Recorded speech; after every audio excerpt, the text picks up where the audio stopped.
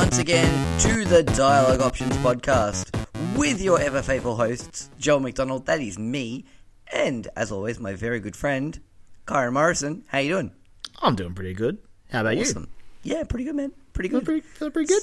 Had a bit of a cold, slowly getting over it, so I'm saying a little croaky today. But look, I tell you what, this midwinter spring we've been enduring over here has been kind of rubbish. It's crazy. Like it's like one day it's like sunny and you're like, lovely, I'm going to go out in just a t-shirt, and then like you get outside and it starts hailing. Yeah, like I was going to say, like for way you were, I was like, don't you dare say from day to day, because it'll happen in a day. Oh god, yeah, no, it's insane. Like today was a sunny day, it was lovely here, but yeah, it's not going to last. I'm expecting to wake up tomorrow and it just be absolutely horrible.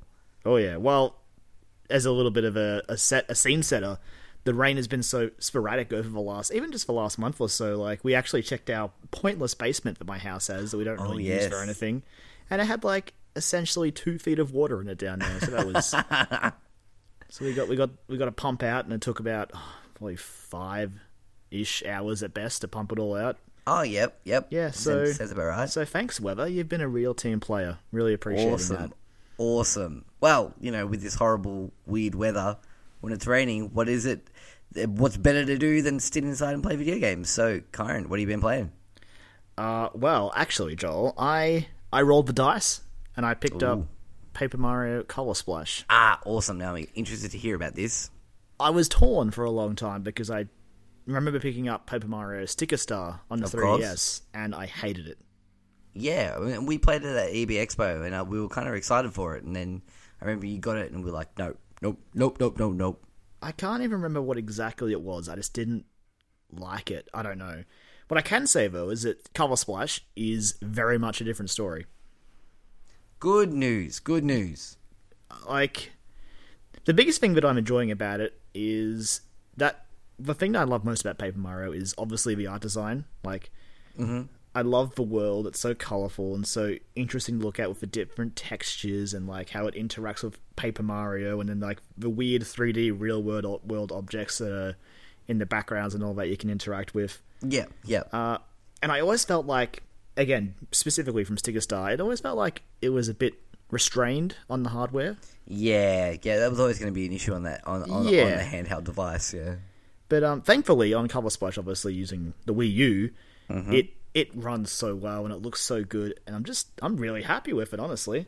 Awesome, that's good to hear. It's especially surprising because it uses a card battle system, which I normally hate. Yep. I don't. Typically, I hate it just because I don't like keeping track of the cards I've got. Like, and every time I use a card, I am eternally paranoid. But I'm like, is that it? Am I out of cards now? Am I out of good cards? Yeah, that kind of micromanaging sort of thing, that like mini game that you have to sort of manage everything as on top of like trying to battle normally. Yeah, like that's the reason I never really finished Kingdom Hearts Chain of Memories. It's why I couldn't ever really get into, I think it was Baten Kaitos or whatever that GameCube game was.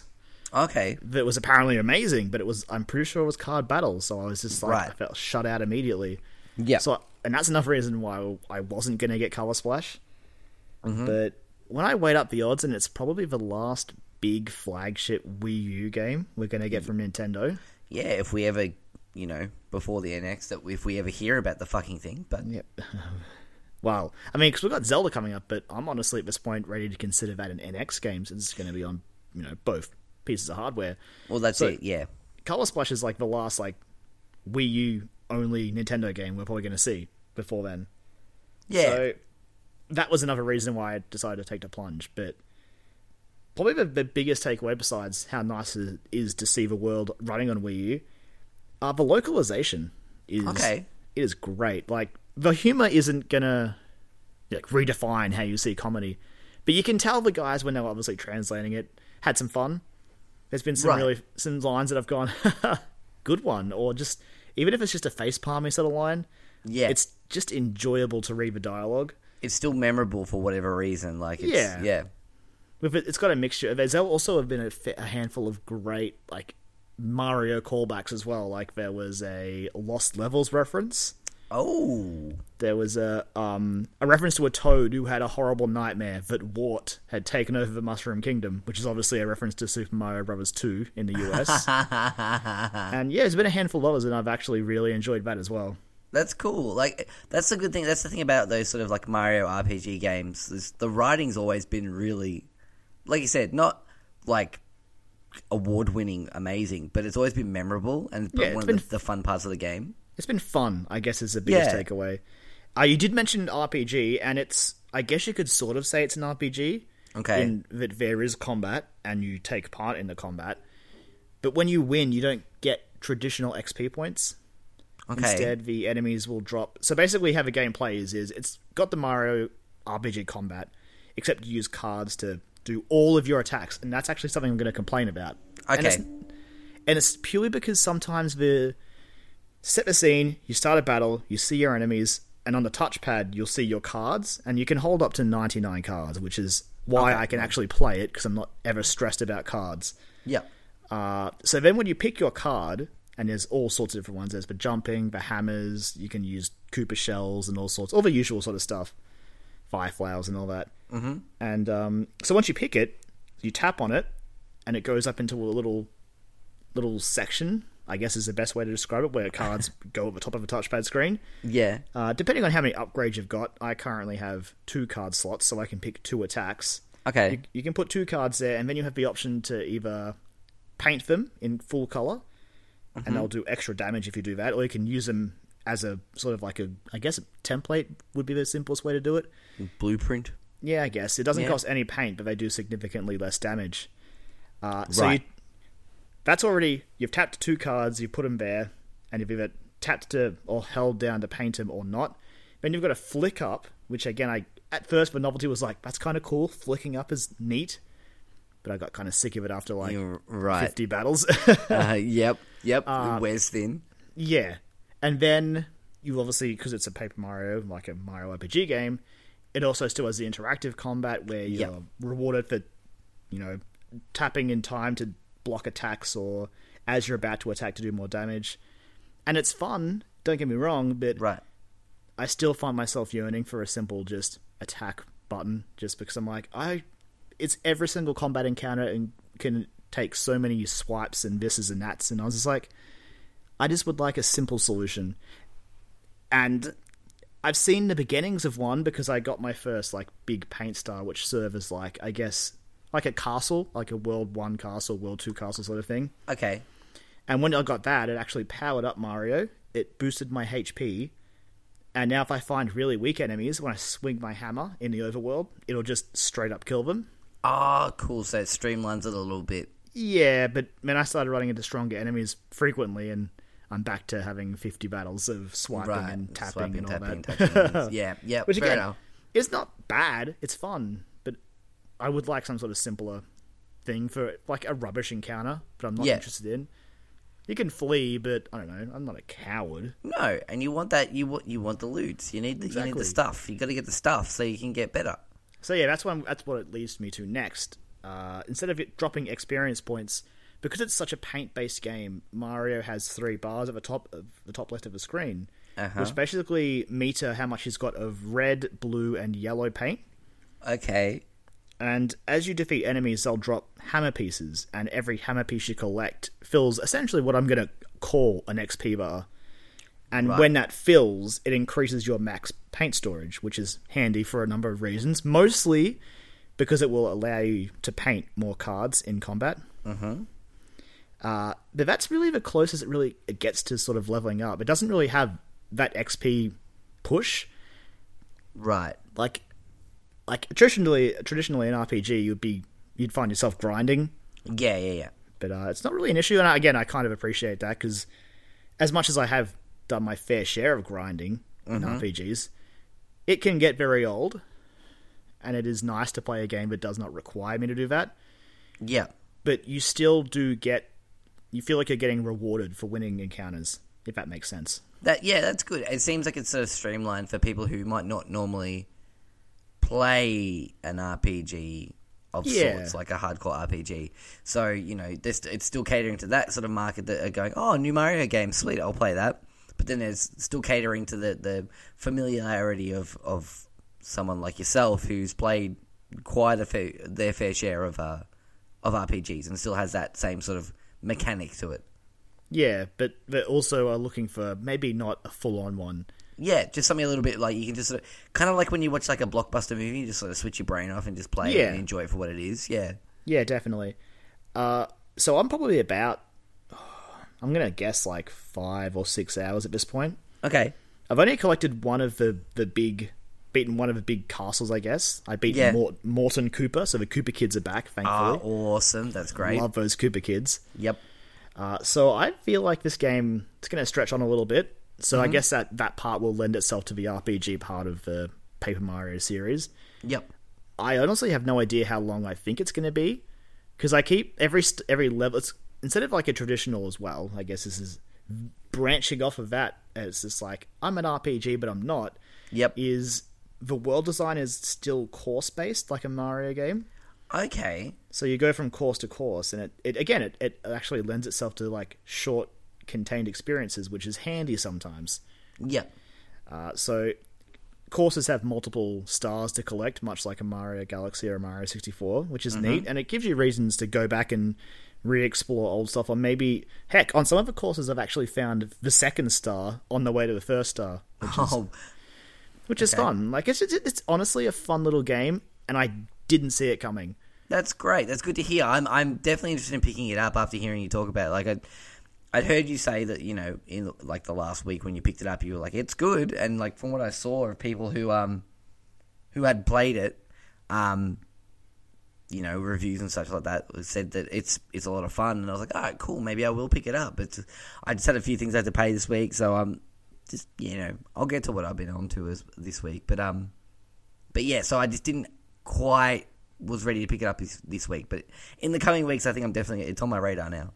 Yeah, like, it's not perfect, and if you're looking for Paper Mario A Thousand Year Door, like a sequel to that, probably keep walking, because obviously it's not that. Like, I don't know if we'll ever see a traditional Paper Mario 3 at this point, but it's honestly a good middle ground, and it's got a stellar soundtrack, and it looks great, and the writing is just fun.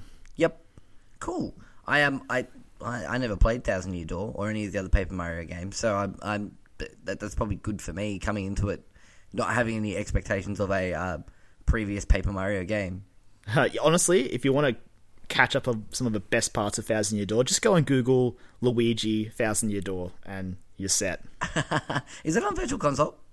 I wish, man. Paper Mario 64 is, but Thousand Year Door was a GameCube game, so yes, you know, of course. Nintendo hasn't really committed GameCube games to the Virtual Console yet.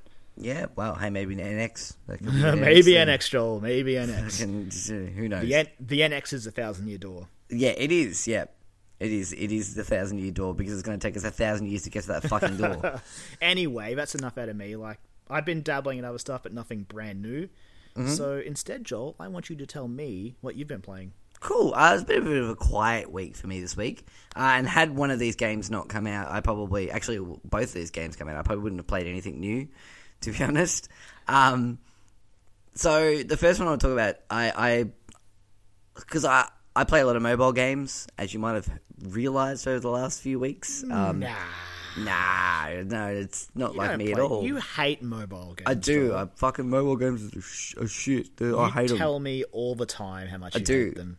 I hate them so much. But yeah, I think it's cool to talk about that kind of stuff because it's like not a lot of gaming podcasts or gaming coverage websites and things really talk about them unless there's something significant like a Pokemon Go or something like that, you know. But there is actually quite a lot of really good games out there on these devices, and this week is no exception. Literally after we finished recording the podcast last week, actually no, I think it was before we started, I came across a game by Half Brick Studios, an Australian games company, who you may be familiar with their work with such things as Age of Zombies or Jetpack Joyride, or maybe a little-known game called Fruit Ninja.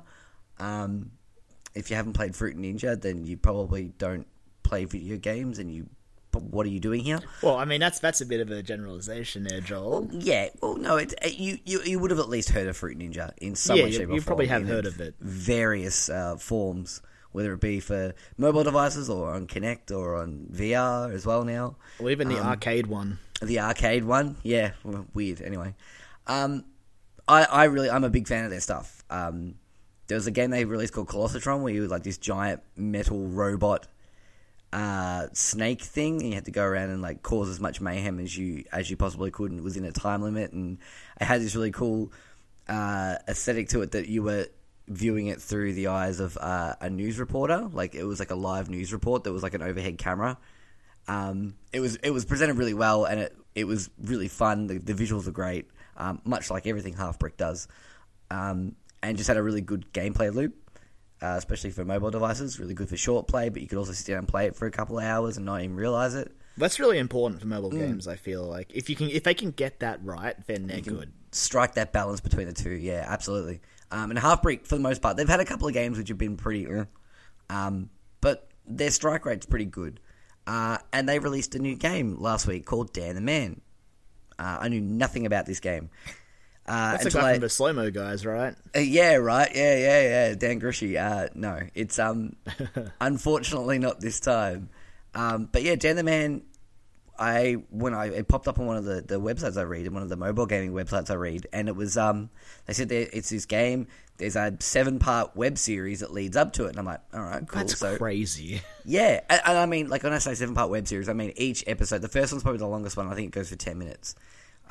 Like it's not long. It'll take you maybe about 40 minutes to get through the lot of it. Like it's not super long at all. Even then, that still feels like that's impressive to lead up to a mobile game essentially. Yeah, right. And I don't mean that in a condescending tone, but they don't usually get that sort of build up, really. Yeah, and the best part about it is it's almost compulsory viewing to play the game. You can play the game and enjoy it. Well, you can play the game and enjoy it for what it is, because it is a great, fun little platformer, which I'll get to in a second. But it gives you context and backstory that leads up to it. And the web series literally ends as the game starts.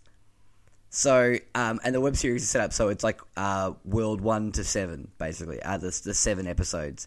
And the game starts at World 8. Oh, okay. Yeah, and then you go through the levels from there. So the way it's presented is... So if you went into it and you'd be like, what the fuck? Why am I playing World 8? I just started playing this game. Like, yeah, the presentation already, like, won me over. Piled on top of that, the visual art style, it's really cool, like, nice little sprite work. The music is amazing, some great chiptune stuff. And what was it? I can't even remember the name of the company that did all the animations and stuff for all the episodes. Because it's a partnership with someone, and I'd heard of their name before. It was like Toho Studios. No. Toho. No. What is it? Anyway, I'll find it in a second. My internet's decided to stop working at the moment. Yeah, so combined with that, it's really fun. So I was already sold on the game before I started to play. It is a free game, and I'll touch on a few of those elements in a second.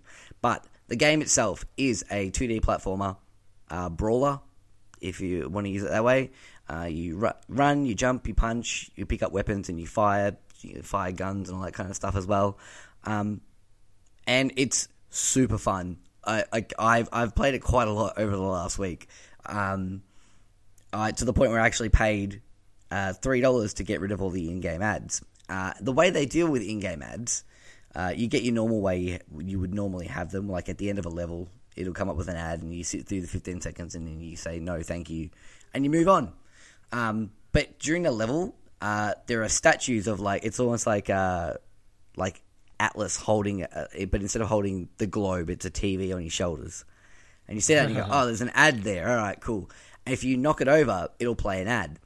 And at the end of that ad, you get like a gun or some health or something like that, which you can pick up at other places throughout the map as well. So it's not compulsory to do. But it's like a little incentive. It's like, oh, watch our ad. And you get something a little bit extra. But if you play it, they had a special on for the first week, I think it was, where it was like $3 and you got premium, which is basically you don't have any ads, and you got a few other things as well, some currency and a couple of costumes and whatnot. And so I was like, fuck it, I'm having so much fun with this game. $3 is $3. Like, why not? And I love Half Brick Studios, so I had no problems giving them a couple of dollars. But now, so every time I smash up one of those statues, I get the upgrade for free. I was like, oh, cool, I don't have to watch the ad. I just get it. So it's an interesting way of like monetizing ads and incentivizing for you to pay for the game, essentially. But yeah, it's really cool. The storyline is basically, this hero, Dan, who through the 7 episodes ends up with a female partner who ends up going missing, and the series is very real in a really unreal kind of way, unrealistic kind of way. It sort of deals with some sort of heavy-ish issues or like real life issues in a really sort of cartoony, sprite-based way. Interesting.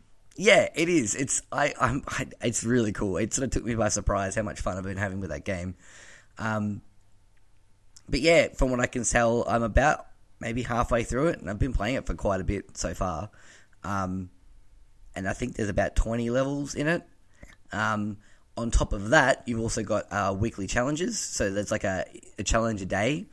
You don't have to complete it within the 24 hours of the day. It'll be there for the week, and you can just go through and, like, on the last day, you could go through and power through them, and at the end of it, at the end of each stage, you get different rewards, like currency or an item to use in later challenge runs or whatever. So you do that. Joho, it is. Studio Joho. My internet decided to finally load. Studio Joho. They've done a couple of things before that I think I'd seen their name pop up. And yeah, so you go through the daily challenges, and at the end there's like a boss fight one, or like a mega challenge on the 7th day on Sunday. And if you do that and complete all of them, you get like a bonus reward of stuff. And they can be things like character unlocks. So there's different characters you can play as. Most of them you sort of have to pay money for. But they're not necessary. I think some of them have different play styles and stuff that if you want to go through the game again and get more currency and try and get it that way, by all means. And then there's like costumes, because after a while you unlock like a blank avatar, essentially, that you can dress up and put costumes on and customize your own and play the game that way. Because there's 2 normal characters you can play with, which is Dan and his girlfriend Josie. And you can upgrade their skills as well, like punching and, more strength and more combos and all that sort of stuff as well. For a mobile game and a platformer, the virtual controls work relatively well. I was about to ask how of a virtual control. So is it like a full on like platformer, like not a endless runner or something like that? It's a proper platformer. So okay, you've got left and right control, a jump button, a punch button, and then when you pick up a weapon, you've got a shoot button. Doesn't take up too much real estate on the screen. I'm playing on my iPhone 7 Plus, so I've got a relatively biggish screen, but it's not. It doesn't get in the way at all, really. There's been a couple of times where I've like flubbed button presses and pressed the wrong button accidentally, but it's like, oh, okay, cool. I fired my gun once accidentally. Whoops, whatever. It doesn't really impact on me all that much. But yeah, it's not perfect, and it doesn't need to be perfect because it isn't like a pixel perfect platformer by any means. It's literally like, just traversing these maps, picking up stuff, bashing up guys, and the combat's really satisfying.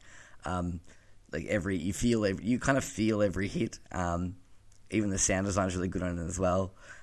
It's just blown me away about how much fun I've been having with this game. So it is out on the App Store, and it's on the Google Play Store as well. It's free. You can buy stuff in it. Like I said, you don't have to by any means, and it wasn't super intrusive when I hadn't paid anything for it. You can still enjoy the whole game from start to finish. And there's a lot of game there to play, and Half-Brick are really good at having that sort of great gameplay loop, but then other rewards to making you come back. So whether it be daily challenges to get new things, or and the daily challenges are mixed up as well, so there's different conditions to them. Like, it might be, you have to get to the finish line of a certain level, and they're all completely new levels as well. So yeah, it's got a lot of replayability in it.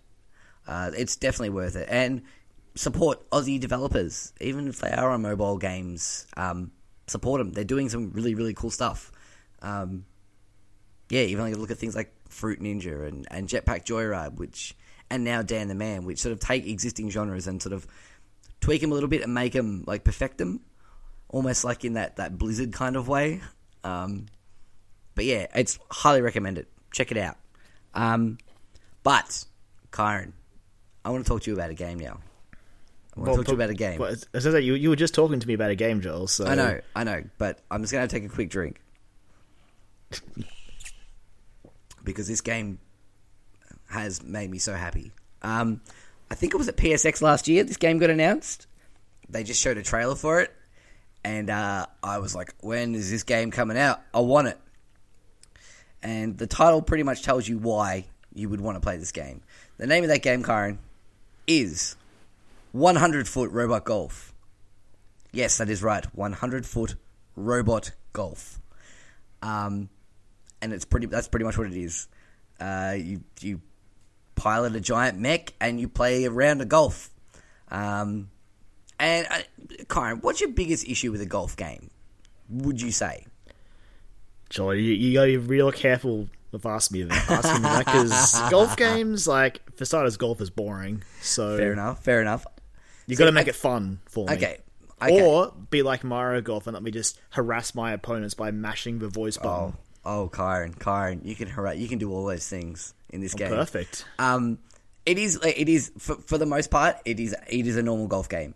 It operates like a normal golf game, bar a few little tweaks, which is okay with me because I quite like golf games. I'm weird like that. I've played a lot of everybody's golf on my Vita, like a shameful amount of everybody's golf on my Vita.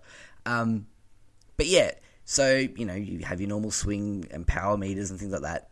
But the way they deal with it is interesting. So just say, Kyron, just picture this scenario: you hit your golf ball, it lands somewhere that you can't quite make it, and you'd have to sort of go out and around and waste like 3 shots getting out back onto the course. It's like nestled right in between 2 buildings. That'd be annoying, right? Yes. Yeah? Well, because of the titular 100-foot robots in the 100-foot robot golf, you just knock those buildings over. You just run up to them, hit square, and knock them over. And just clear the way. You can also jump in front of your opponent's balls, because, I forgot to mention, you're all playing at once. Oh my god. Yep. It's not as chaotic as it seems. It is chaotic, but it's not as, like, fast-paced mayhem. The pacing of the game is actually quite slow in a good way. It's not frantic as much. It has a good level of pressure in it. But just say you're playing with your friends in the 4-player split-screen co-op or online co-op.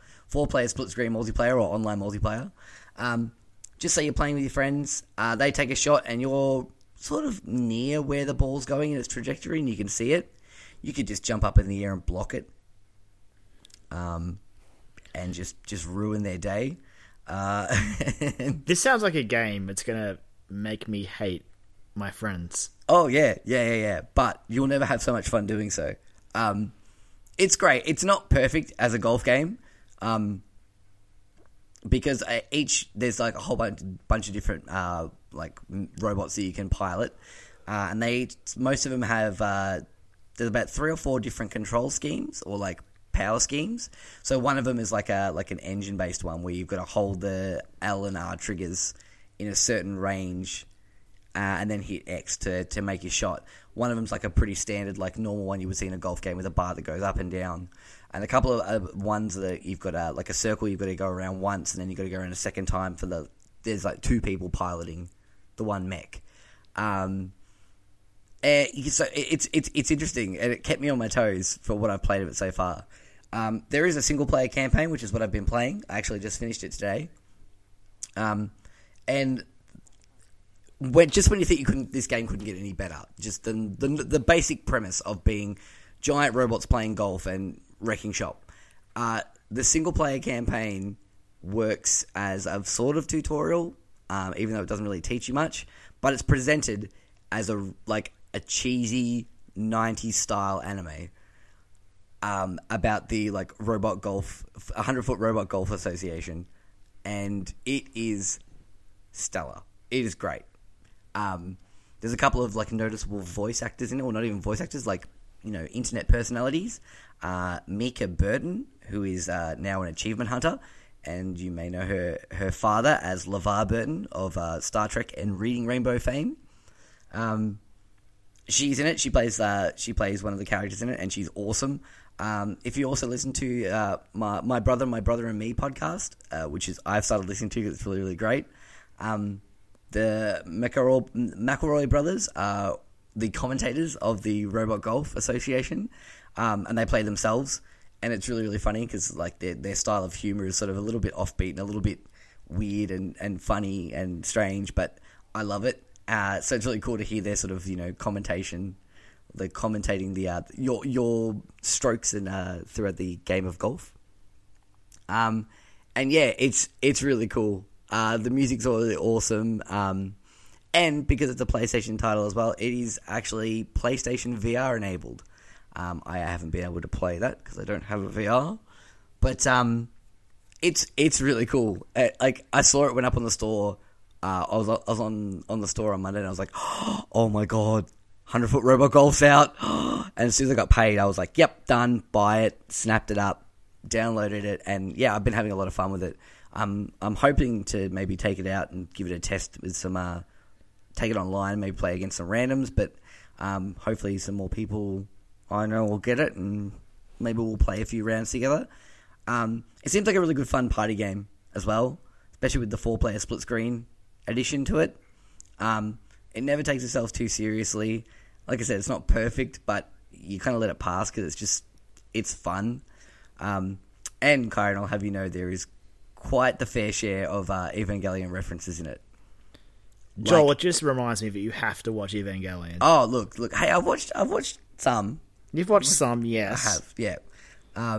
There's a trophy that it's called "This Is Not the End." It's finishing the last chapter in the campaign, but this is not the end, but not is in brackets. Yeah, which is classic rebuild of Evangelion, which I do appreciate. Yeah, and I was like, oh, that's great. I like that a lot. One of the Robot Golf Association logos is literally the Nerve logo, just remastered a little bit to sort of fit in with the theme. Does anybody get told to get in the robot? Yes, actually, yes, Kyron, and I don't want to. Oh my god, it's so good. There's literally a robot that's piloted by 5 corgis. And Christ. They finally find the 5th corgi to pilot it, and it's the 5th child, and oh my god, it's Joel, watch Evangelion. Yeah, it's so funny. Oh my god, you would love it, dude. It's so silly, but it's so much fun. It's about $30 on the PlayStation Store. I think it's a PlayStation exclusive, from what I can gather. I assume because of the PlayStation VR support that it would be an exclusive. But yeah, man, it it made me so happy. I chuckled more than a few times out loud to myself with a few of the, whether it be the commentary or, the silly anime cutscenes or the silly anime tropes that they reference and things of that sort. Oh boy, I'm all worked up about Robot Golf, man. Honestly, most days I just get worked up about robots, so it's fine. Yeah. I get you. I feel you, man. Yeah, it's great. And the designs of the robots are really cool as well. You can play as Pierce from Saints Row. He's a character in there. Why? I have no idea. But apparently, he's a character in there. The end credits have a really cheesy anime theme song as well. It's so silly, but I love it so much. The guys who made it, No Goblin, their studio, they made another game called Roundabout, which was about you play a limo driver called Jeffrey, who's a skeleton. And it's basically your car's constantly doing circles, and you've got to try and navigate around maps and stuff like that. I never played it. It sounded really interesting. You can play as him. You can play as Jeffrey, who's just a giant skeleton that wears a top hat. It's great. If you've got any inkling of if you like any of the things that I've mentioned, check it out. It's $30. I've had a lot of fun with it so far in the few hours that I've played. The single player campaign is not very long, but it doesn't need to be. It's obviously meant to be like a game that you play with people. And yeah, it's great. It's really great. Good fun times. But that's what I've been playing this week, Karen. Yeah, look, it had robots, so I'm happy. Cool design robots and lots of Evangelion references. Video games need more mechs. Let's just be clear about that. Mm-hmm. More mechs. 100% more mechs. Bring on the mechs, everyone. Sorry, guys. I'm really dry. This stupid cold, so if you hear some sort of weird pause, it's because I'm like swigging away at a bottle of water. At least it's water, man. At least it's water. Water's good. It is. It's got cordial in it. I'll have you know. But it's not really water, then, is it? It's a little dash of cordial. It's like cordial, though, isn't it? Though in that situation. What do you call it if you put like a little bit of lemon juice in your water? I don't fucking know, man.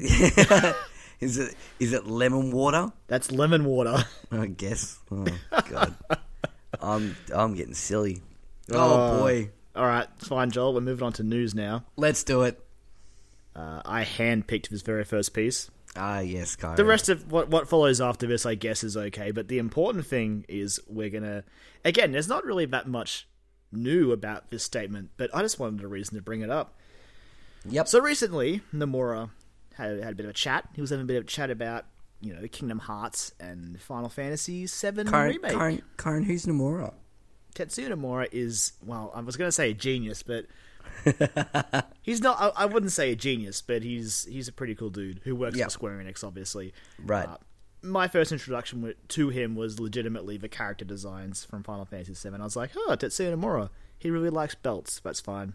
Oh, yeah. Yep. Belts are cool. But he's come a long way, and now he's running the show for a lot of these games. And anyway, apart from confirming that we'll hear more Kingdom Hearts 3 news after, I'm not even going to say the name of the game, but 2.8 HD. Yep. Once that one comes out, apparently we can look forward to more Kingdom Hearts 3 news. But he actually touched a bit on the combat in Remake, which of course it's something that I'm always curious about, because I don't know what direction they should take it in, really. Okay.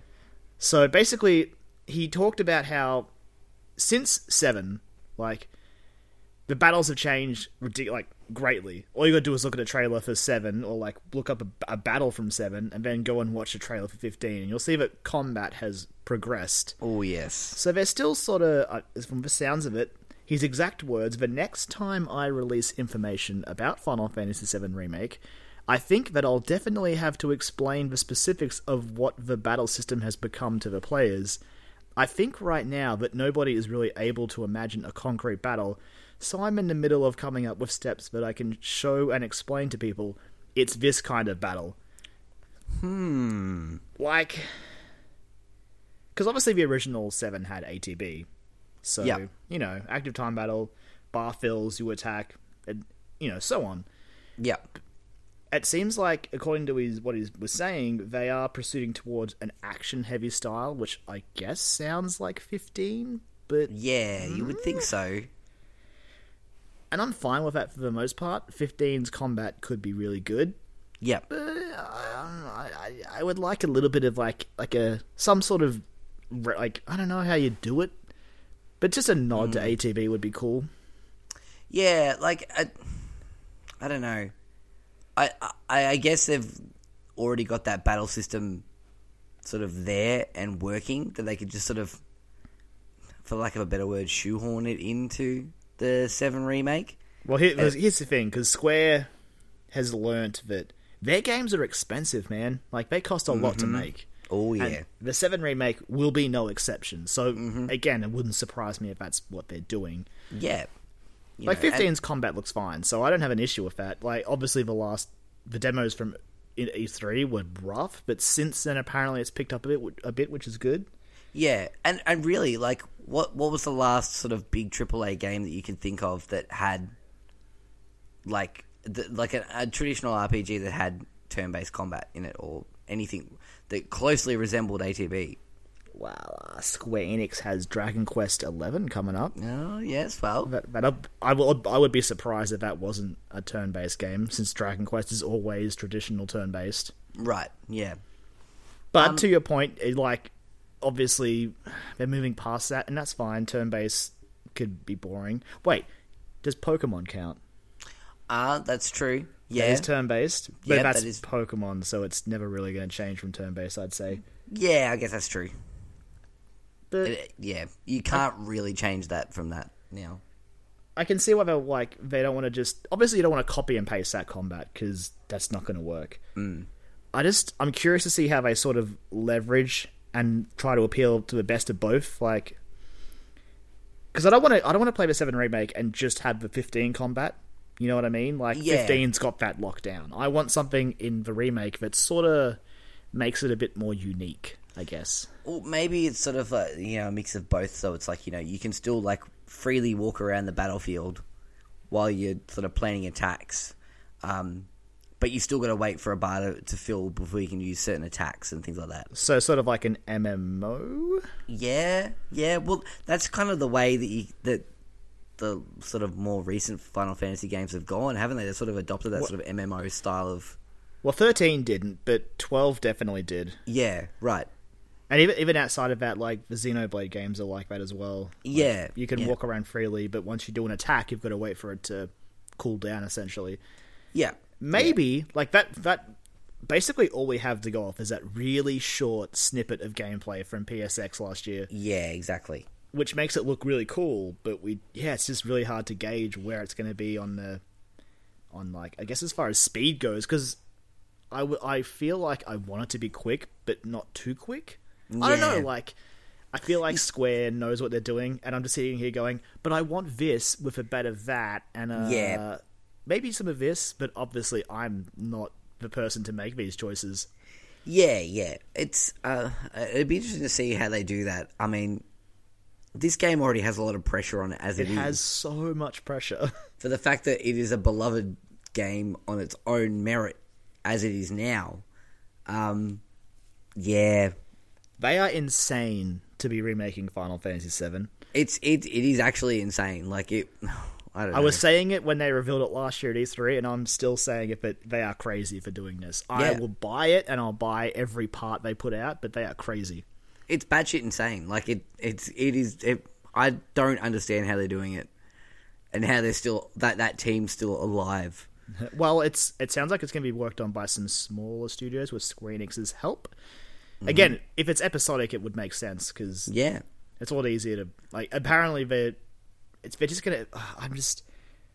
I'm not sure I'm ready to see that world in 1080p HD visuals. Yeah. But I'm going to, and I'm going to need a moment when I finally boot it up. Mm-hmm. Well, I think episodically as well. I think that episodic's not so... It was at first, everyone was like, whoa, episodic gaming's so cool. And then it dropped off everyone's going, oh, this is really bad. I just want to play the game from start to finish. And that culminated with another game that came out this year in Hitman. Leading up to that, everyone's like, why the fuck are you making an episodic Hitman game? That makes no fucking sense whatsoever. But now, had the game having been out for so long, everyone who's a fan of the series and anyone who's played that game has just said, yeah, it's actually really cool. It, makes you go back and sort of attack certain situations, the same situation over and over again in different ways, because there's so many different ways you can attack it. So, I don't know. It's going to be interesting to see whether or not this AAA episodic nature will work for a game like this. Well, especially because it's of the nature of the genre. As an RPG, even though they're saying it's going to be done in parts, which I imagine will be similar to the fact the game has 3 discs, so I'm assuming it'll be, a trilogy, essentially. Yep. I'm still assuming that each of those parts will be the length, not of a full JRPG, but probably a good chunk. Oh, I'd be expecting that at least, honestly, at least 15, 20 hours. Oh, God, yeah. Easily. And that's without, exploring and finding all the other extra hidden stuff that might be around. And then when Square bloats the world with Advent Children and Dirge of Cerberus breadcrumbs, and I'll start tearing my hair out, going, no, why? Stop it. Why? Stop it. Anyway, I saw that news story and it made me really think about what I want that combat to be, because action's great, but yeah, like I said, 15's kind of got that covered, and I do like ATB, so I'd like to see it referenced somehow. I don't know how. Square Enix, work your magic. Show that damn game at PSX again, please. Pretty please. They have to, right? Right? Surely that's they going have to to be show one it of the there, things. and Nintendo's going to reveal the next Joel. It's going to happen. Yeah. By the hey, look, we're halfway through October now. Got 2 weeks going. We're getting there. 2 weeks until the end of October. But Joel, what else happened this week in the world of our video games? It got a little spooky this week, Karen. A little bit spooky. Yeah. So there was I think it was just after we finished last week. There was a news story went up about a potential leak of a Halloween update for Overwatch, and the internet sort of went fucking insane because Overwatch. Yeah, exactly. Everyone was like, "What? Overwatch, cool!" And everyone thought Sombra was going to get announced because there was like, Sombra leaked, man. Yeah, wow. Sombra has leaked. Sombra has leaked. She is out in the open, but okay. On that Sombra leak, do you think she leaked herself? Do you think she's toying with us? I don't even know anymore. This ARG is ridiculous. I've seen the community starting to get a little bit sick of it. I have no idea. Like, it sounds like Sombra at this point will come out during the Halloween update. Like, God knows when, but well, it's on for a couple more weeks. And so people found out about this Halloween update. Was it like Korean or Chinese? This week, like originally it leaked because Microsoft Store outed Halloween loot boxes, but this week then it was especially outed by like a Korean website. Yep. Like all I saw was the banner, like the Korean text, Overwatch, and like a date. Yep. And I'm pretty sure it was like the official, like it was like the Korean Overwatch site leaked it accidentally. Before a lot of avid internet users screen capped it and put it up online. And turns out it was true. So the update, the Halloween Terror update, that's right, isn't it? Halloween Terror? Oh, something like that, yeah. Pretty sure it's called. It has come out. So with a whole bunch of new skins and loot. That I'll never see. Yeah, right. Themed loot boxes, and a completely new PvE mode called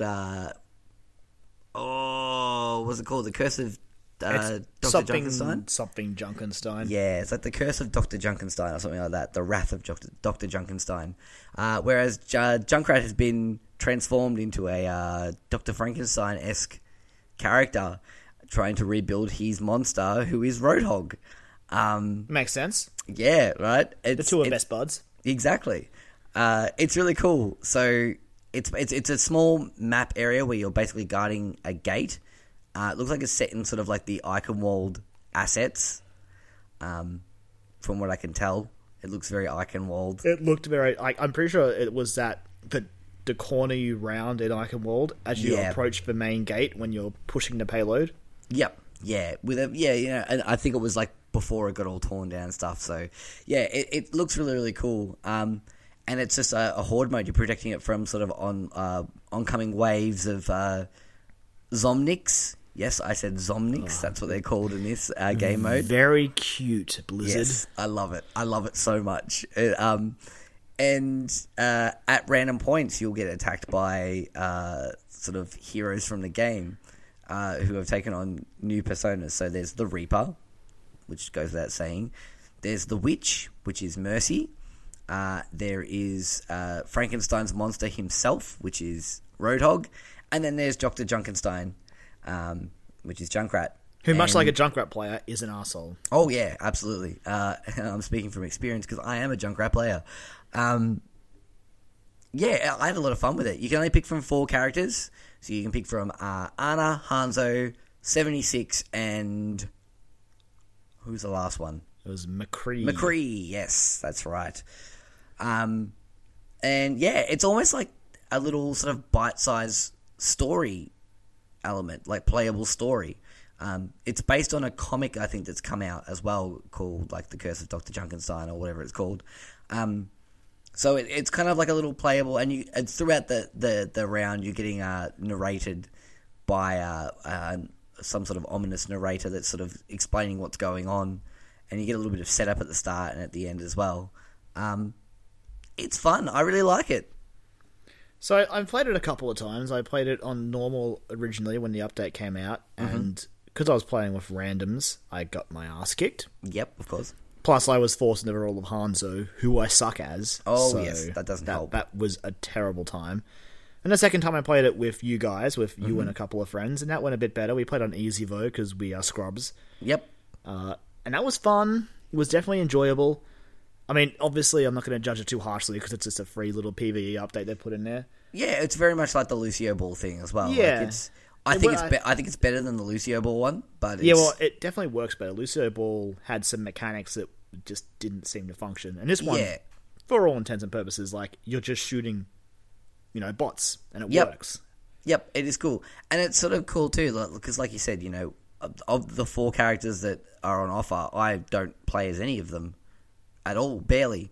So it's cool to sort of step in. Like I played a 76 last night, and I haven't really played a 76 at all. And I had a lot of fun with him, actually. I was sort of like, oh, cool. I might actually sort of chuck him into my rotation now and give him a go a little bit more. It's a good excuse to sort of test out those other characters without too much on the line. Yeah. I'm lucky that I can sort of play as Ana, because out of the options there, she's the one I can use out of all of them. Yeah. And I guess I get it. I understand that some characters would break that mode. Yeah. So there has to be some sort of limits there, but I don't know, I'd like a couple of extra options, honestly. I think this, for me personally, I think this comes back to what I was saying before about it being like a bite-sized story, like a little mini story they're trying to tell. Those are the characters that sort of seem like they're playing out the story, so it sort of makes sense for them to be the ones that were there in terms of that scenario. But yeah, the thing that gets me most excited about it is the fact that Blizzard are obviously looking at some sort of maybe potential bigger PvE update down the line. I mean, as we said last week, they're already looking at new game modes they're testing, so this could be a step further. I mean, if they kept doing these sort of little bite-sized pieces, I'd be okay with that. I like that. It's just something different to sort of mix it up every now and then. Not to say that I'm getting fed up with the game modes that are on offer, but it's nice to have a little bit more variety to be added into the mix. Well, I will say it, as much as I am enjoying Overwatch, some new game modes will be nice. Like, I love quick play and competitive are fine, but between like the 3 modes they have, I'd like something a bit different. Yeah, a permanent PvE thing I think would be a welcome addition to the game. As long, like, I agree there, but I would also like it to be a bit more interactive, I guess, because as fun as the Junkenstein one is, and I get again, but it's more so testing the waters to see what people think. I don't really like staying in one spot to defend one door. Like it, I don't know. Yeah, like you said, I had a lot of fun with it, and I'll play it quite a bit, as much as I can probably in the next few weeks. But yeah, I agree. Like it's a very small area to start with anyway, and you are there for the entire duration of the match. So,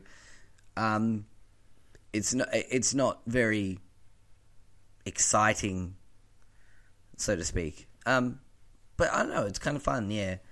I hope that this is them testing the waters, and down the track we're going to get like a big PvE story. Not a big one, but like a substantial one. More so than like a little 10-minute one. Cross those fingers, Joel. I am. I'm fingers and toes and everything I can. But the costumes, the new skins that are in there are really cool. I don't know, actually. Like, there's a couple that I really liked, but honestly, most of them left me pretty unimpressed. Yeah, fair enough. I think they're great. I love them all. 76 has got like a Michael Jackson Thriller black and red jumpsuit, and he's got like white hair and like zombie makeup on, basically. Junkrat's skin, which I need to get. I need to get it. It's these Junkenstein skin, and it's just like a white lab coat with goggles. He looks very Doc Brown from Back to the Future. And his Rip Tire is now like a Tesla coil sort of themed one, which is really cool. And yeah, Roadhog's got his Junkenstein's monster skin.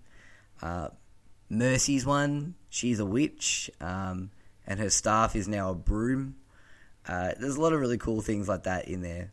Yeah, like I said, the main reason I honestly am disappointed is because the characters I use the most kind of got shafted. Yeah, well, yeah, that's a bit of a shame. I mean, that Farah skin looks pretty good though, dude.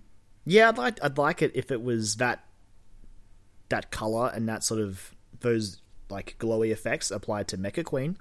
Yeah, well, Mecha Queen is the only Farah skin I'll use. Like Mecha Queen is like the Farah skin in my opinion. Yeah, no, fair enough. But it seems like Blizzard has sort of taken on board everything that everyone had to say about the loot boxes from the Summer Games update. Because every loot box that you get now is guaranteed to have one piece of Halloween loot in it. So you are guaranteed every time you open a loot box to get one piece, whether that be a spray or a player icon or an emote or a skin or whatever. Or a duplicate of a Halloween thing. Or a duplicate, yes. But you are going to get one. I feel like more than one isn't too much to ask in a Halloween loot box, right? Yeah. As a guaranteed drop. Yeah, especially because it's only going to go for a few weeks. It's really, like, this, like, the Summer Games went, I don't know how long they went for exactly. I think it was at least a month. Yeah, this one's only really running for another, 2.5 weeks maybe? Yeah, 2.5 weeks. End of October it finishes. That is not long. Yeah. Or it might be the 1st of November. It's I think it's the 1st of November. It ends. Yeah, it stops. Yeah, like, I don't know. You can purchase skins and things as well now as well. They do cost a lot more.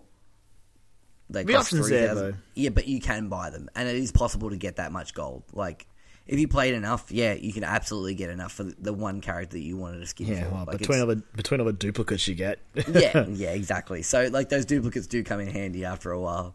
Yeah, but, I mean, it wouldn't be a Dialogue Options podcast if we didn't talk about Overwatch. So, there's your weekly dose of Overwatch. The update's live now. It's been out for a couple of days. You've probably played it if you play Overwatch, so you probably played it already. The Halloween update pulled me back in after probably a week and a half away from it. Yeah, same. Like, I mean, I've just been really busy with work and stuff, so I haven't been able to play much in terms of anything, let alone Overwatch. And yeah, it was good to jump back in again and have things sort of revamped. Hear that Overwatch fanfare redone in sort of a spooky Halloween sort of theme was really cool. All the music's completely redone in the menu. Only one of the maps is remade over, which is interesting, but Hollywood has a complete Halloween makeover now, which is kind of cool. I haven't seen it myself yet, but you had the chance to play, didn't you? Yeah, so there's like pumpkins sitting around the area. There's like a slight layer of fog as well. Okay. Sitting low on the surface, so it's cool. Nighttime as well, isn't it? Yeah, it's nighttime, so it's very cool. I was hoping that Eichenwald would also be changed, but unfortunately, it's not. No, unfortunately, but yeah, good stuff. I'm excited to see whether or not we get we've got our treats essentially with our Halloween loot and all that sort of stuff. Maybe it's time for a trick from our old mate Sombra. Hopefully. I'm honestly looking forward to playing a Sombra. Yeah, me too. Submachine gun and hacker abilities. Yeah, I'm on board. She looks a lot like the, I forget the character's name, but the female bad guy in Deus Ex. Human Revolution is what she reminds me of. Oh, okay. Yeah. Cool. All right. What do we got next, guy? The next one's a little bit odd, a little bit weird, a little bit strange because it comes from Suda51. Oh, that guy. Everyone's like he's a strange guy, but I love him honestly. I really like him. He's a cool guy. He's obviously Grasshopper Manufacture recently celebrated its 20th anniversary, 20 years. Oh, a while ago. So that was cool. And City 51, if you ever played No More Heroes 1 and 2, you may have been wondering if we'll ever see a third one. previously, Suda himself had said that he could see himself making it within 15 or 20 years. Oh, yep, cool. Yeah, a nice, realistic time frame. Yeah, so like a Square Enix sort of time frame. Valve time, they're right. He's Valve, on Valve time, there you go. Yeah. But he's since revised that. And he thinks it might only be about 10 years now. Like, cool. At some point in the next 10 years, he should hopefully get to a third No More Heroes game. Knocked off a couple of years. That's nice. Exactly. Yeah. The interesting thing is, when he talked about what a sequel would be, he said that it might be like an indie game. Okay. Noting that No More Heroes fans' voices are still strong, but young gamers have never heard of it, so I want to create something for them as well. Okay. Which is interesting. The No More Hero games were pretty cool. They were pretty fun. I specifically liked the second one because it got a lot of the stuff I didn't like about the first one, fixed it. I never got to play the second one, and I'm really sad about it because I did enjoy the first one. Yeah, well, obviously the big star of those games is just how hilarious they are. Oh, yeah. That final boss fight in the first one is just brilliant, where the boss basically is giving you exposition about their motives throughout the entire game, and the game goes on fast forwards through the entire thing. You can go and slow it down though on YouTube or whatever, and you can listen to what they're saying if you want. Yeah, it's literally all there. It explains every single motive and every single step leading up to that point, essentially. But I just love it. It's so dumb, because without that, you just have no idea. It's like, what? What's going on? What? I'll surely they'll explain it in a second. Nope. No, they don't. Not at all. I really hope we do see No More Heroes 3 in the future. Yeah, it'd be great. Those two games were very enjoyable. Especially, I liked how they swapped up the jobs in the second one and made them like weird little sort of mini games, like 2D side-scroll mini games and stuff like that. Yeah. So that sort of stuff was cool, and just there's so much personality in those two games. I mean, oh god, yeah. You could say the same for anything Suda51 puts out, but yeah. But I mean, when your main protagonist is an otaku, it's hard not to have lots of super style to it, added to it. Yeah, my brain is frazzled tonight, man. Especially with that cool little beam stick he has, which is not a lightsaber. It's not a lightsaber, Joel. Beam sword, Karen. Beam sword, not a lightsaber. Don't worry. Not copyright infringement. It's fine. That's fine. It's completely original. Not a lightsaber. Oh, actually, no. Beam katana, I think it's called. Oh yeah, no, it was a beam katana. It's a beam katana. You're right, because he's an otaku, of course. So it would be a beam katana. Yeah, he buys it at like a second-hand pawn shop, doesn't he? Yeah, it's great.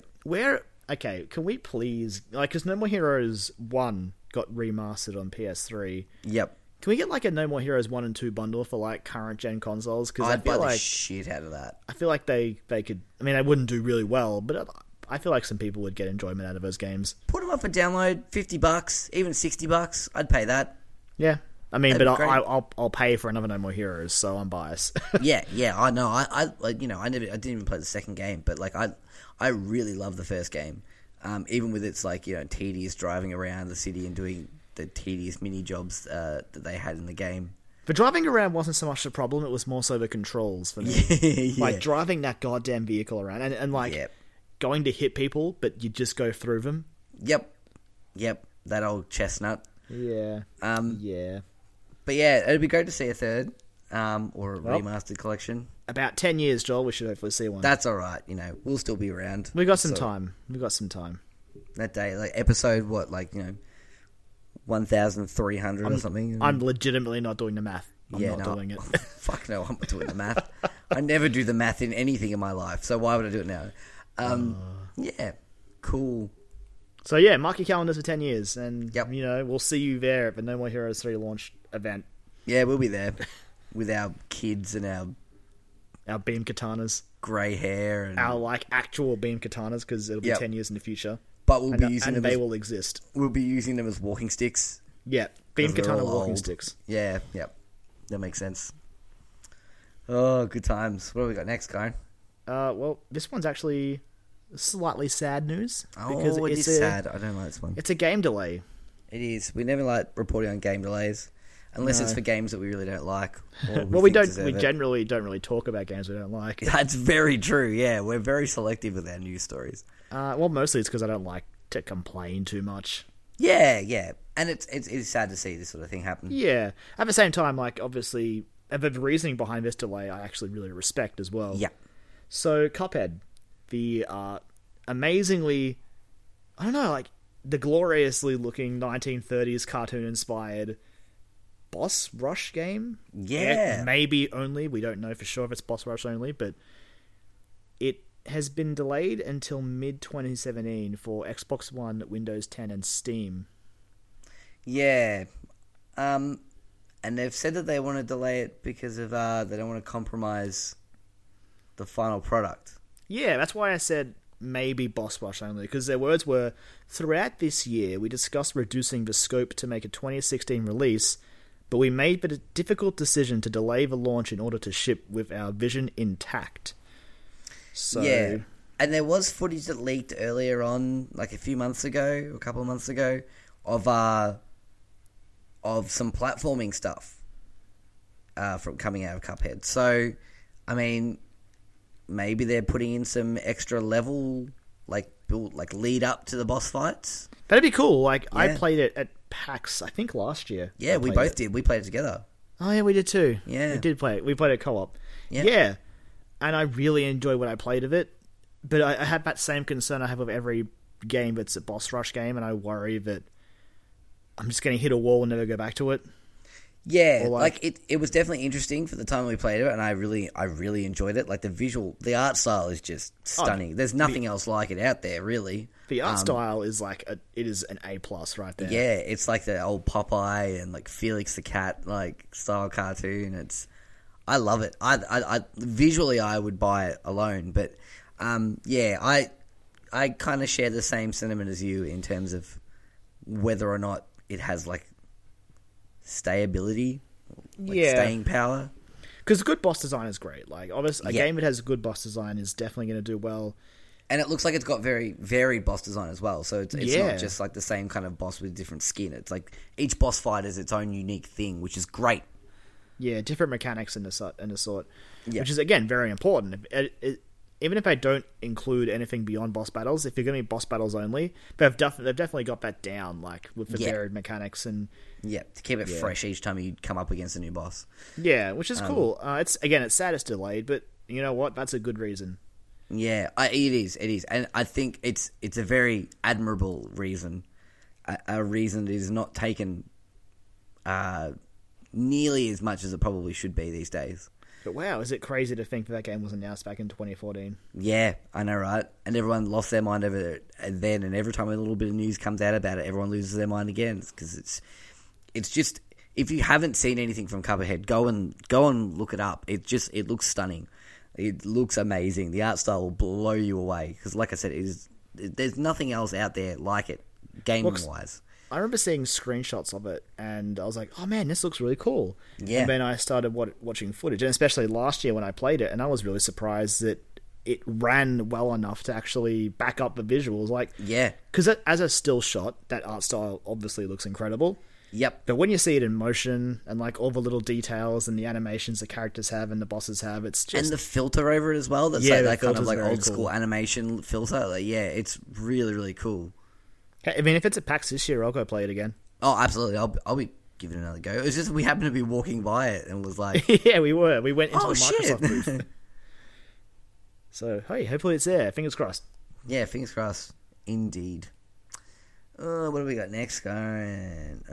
Oh, yes. So, some of you who saw my post on Facebook last week about the latest episode from us last week might have noticed there was some Western themes throughout it.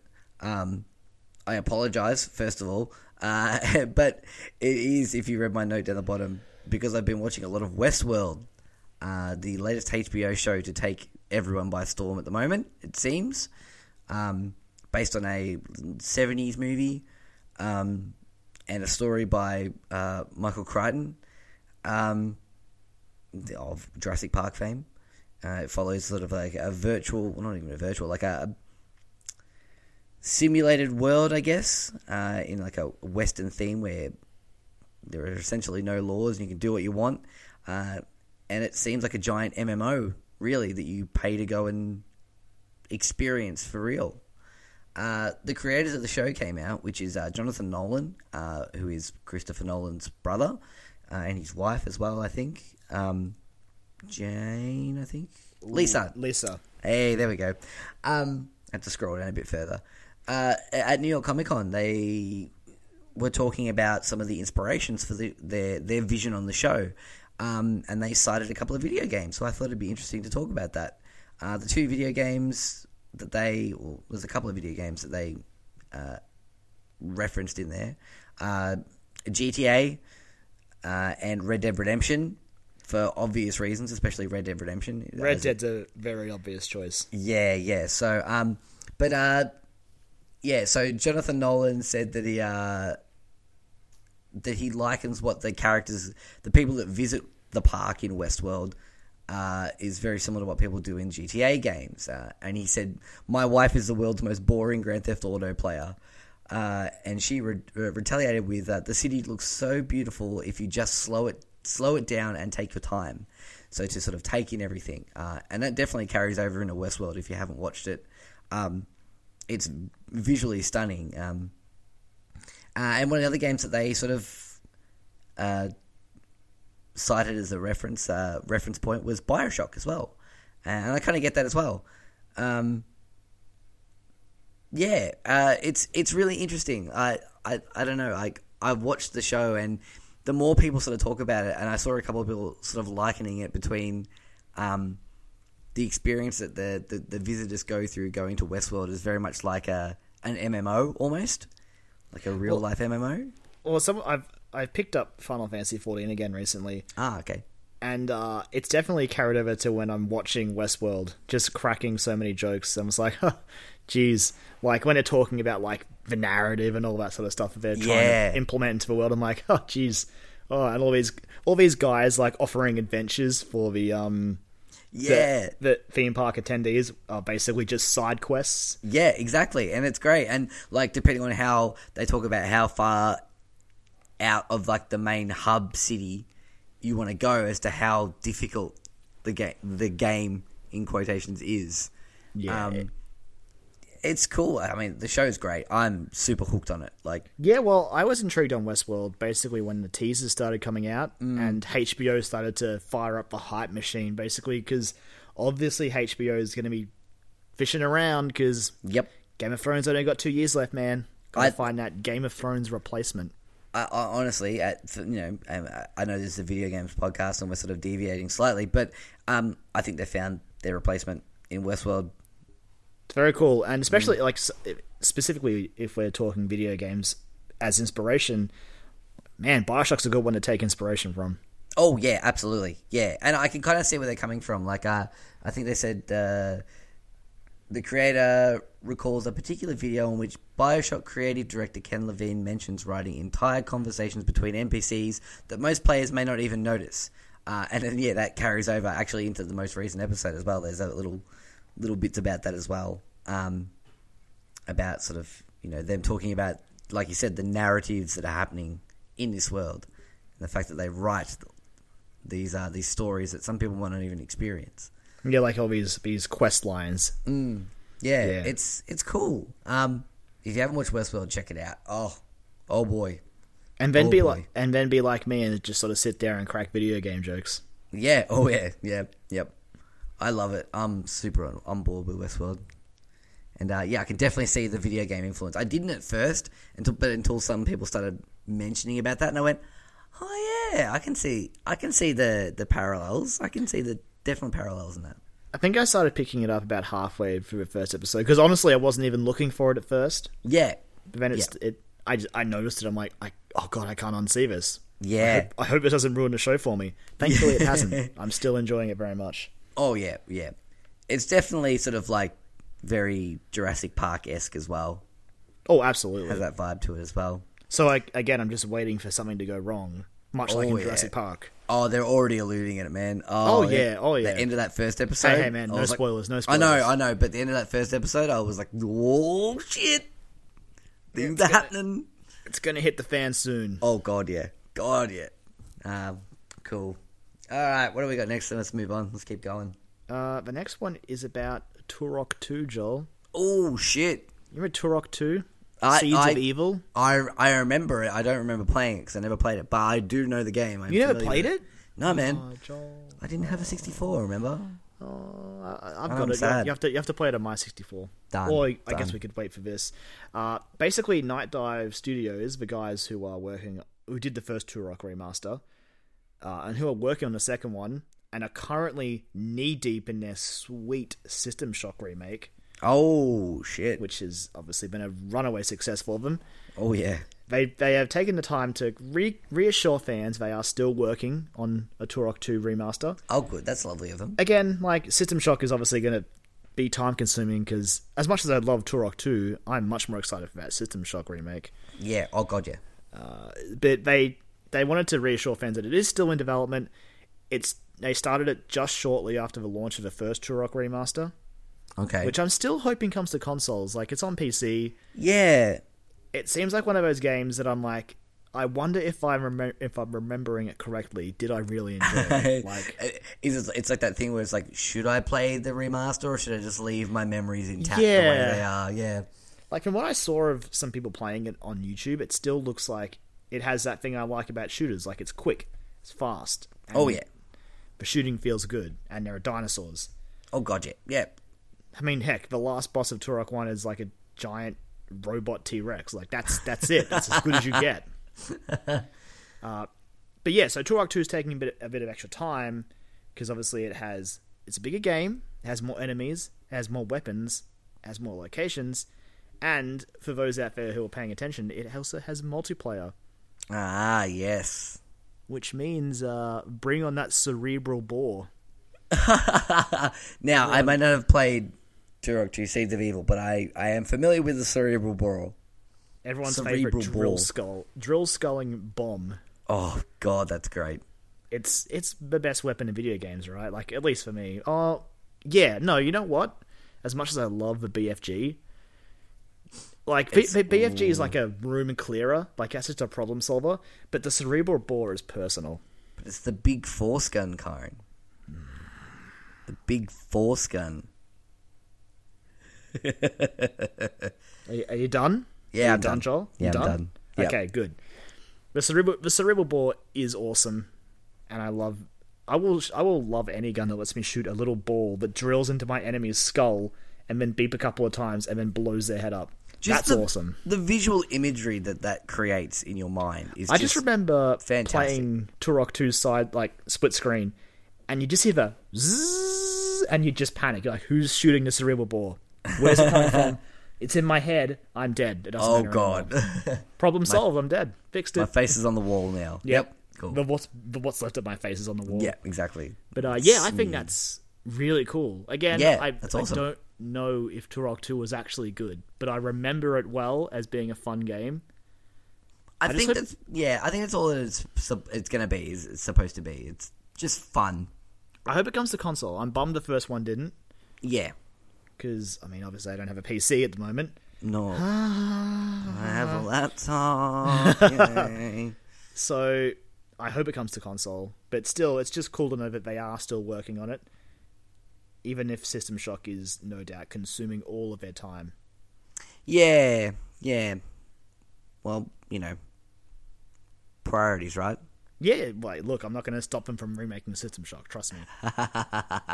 Yeah. No, I don't think your housemate would be too happy if you tried to Oh do no, that. he would take me out, no Yeah. doubt. Oh god, yeah. Oh yes. Oh boy. Well, I think that just about wraps it up for our news topics this week. Yeah. Bit of a quiet one. Just some interesting little tidbits this week. But I mean, it's been a quiet one because we're on. Well, today's the day that PlayStation VR releases, so the Yeah, I next know. week and so is going to be a lot of VR news. Yeah, the old no VR pants over here. None of us without any VR experience at all. It's oh, Kyron. One day we'll play some. PAX is coming up, man. Yeah, man. Hopefully at PAX. We have to this year. We've said it I've said it personally the last 3 years of PAX. So this year it's got to happen. I've already said that if Resident Evil 7 is at Sony's booth, I will go and queue there all day to play that. Yeah, no, fair enough. I won't Otherwise, I want to. When I try VR, I want it to be an experience I want to do. I don't want to just try it for the sake of trying it. Yeah, no, fair enough. I want it to matter. If we want it to matter, my experience, I want it to be like the Star Wars one on the Vive. I want that. I want the Star Wars one, or if like the Trench Run one's out by then, I want to experience that because that's gonna blow my fucking face off. Like that's I'm gonna take that thing off, and then my face will just look like this, like the dude from like Raiders of the Lost Ark. And they open the Ark of the Covenant, and he just melts. That's me. Just be like, ah. I mean, if that's you probably don't want to try VR then, because worth it. You want to keep your face worth it. No, if I'm going to go out, that's the way I want to go out. Playing the Star Wars VR playing game. Star Wars VR game. Yeah, all right, fucking fair A. enough. Yeah, I'm totally down for that. You do you, okay? You do you. Well, speaking of VR, that leads into our one and only question this week from Ashley. Ashley writes to us. What do you think the future of gaming holds? Do you think that VR is a gimmick and people will get bored of it, like the PS2 iToy and the Wii motion controls, etc.? What do you think, Karen? The future of video gaming is scary and unknown. The future of video game, Karen, is the NX. Joel, we can only make the NX joke so many times. It's the NX. I'm going to drive that shit into the ground. Until, hey, if every week that they don't talk about the fucking NX, that's more weeks that I'm making bad jokes about it. The ball's in your court, Nintendo. You could stop this. And in both scenarios, I am the one who suffers. Oh, poor Karen. But seriously though, like VR, I don't know, like it's getting a lot of positive buzz. People seem excited. Yeah. Although I have to say, with PlayStation VR coming out today, I haven't heard that many people talking about it. At least not from the people I generally associate with or follow on Twitter. Right. Some people have picked it up and have been playing it, and they like it. But yeah, like I don't know. I kind of expected more, I guess. I've heard from a few people that I watch online. The guys are kind of funny. Seem to really like it. They've been doing a lot of coverage on it. Guys at Rooster Teeth, because they've already been playing with the Vive quite extensively, they're obviously comparing it to that, and they're saying it's not as good, but that was to be expected. Yeah, like the Vive is obviously the top of the line one. And Oh, the PSVR, for all intents and purposes, and I don't mean this in a derogatory way, is the budget one. It is, absolutely. And I don't think it isn't a derogatory thing. I think the fact that getting VR into more people's hands that might not be able to afford a massive gaming rig and a Vive is a good thing, because then people can experience it. And then if they like it so much, then maybe down the track they'll invest in something to get, invest in a PC to get a Vive down the track.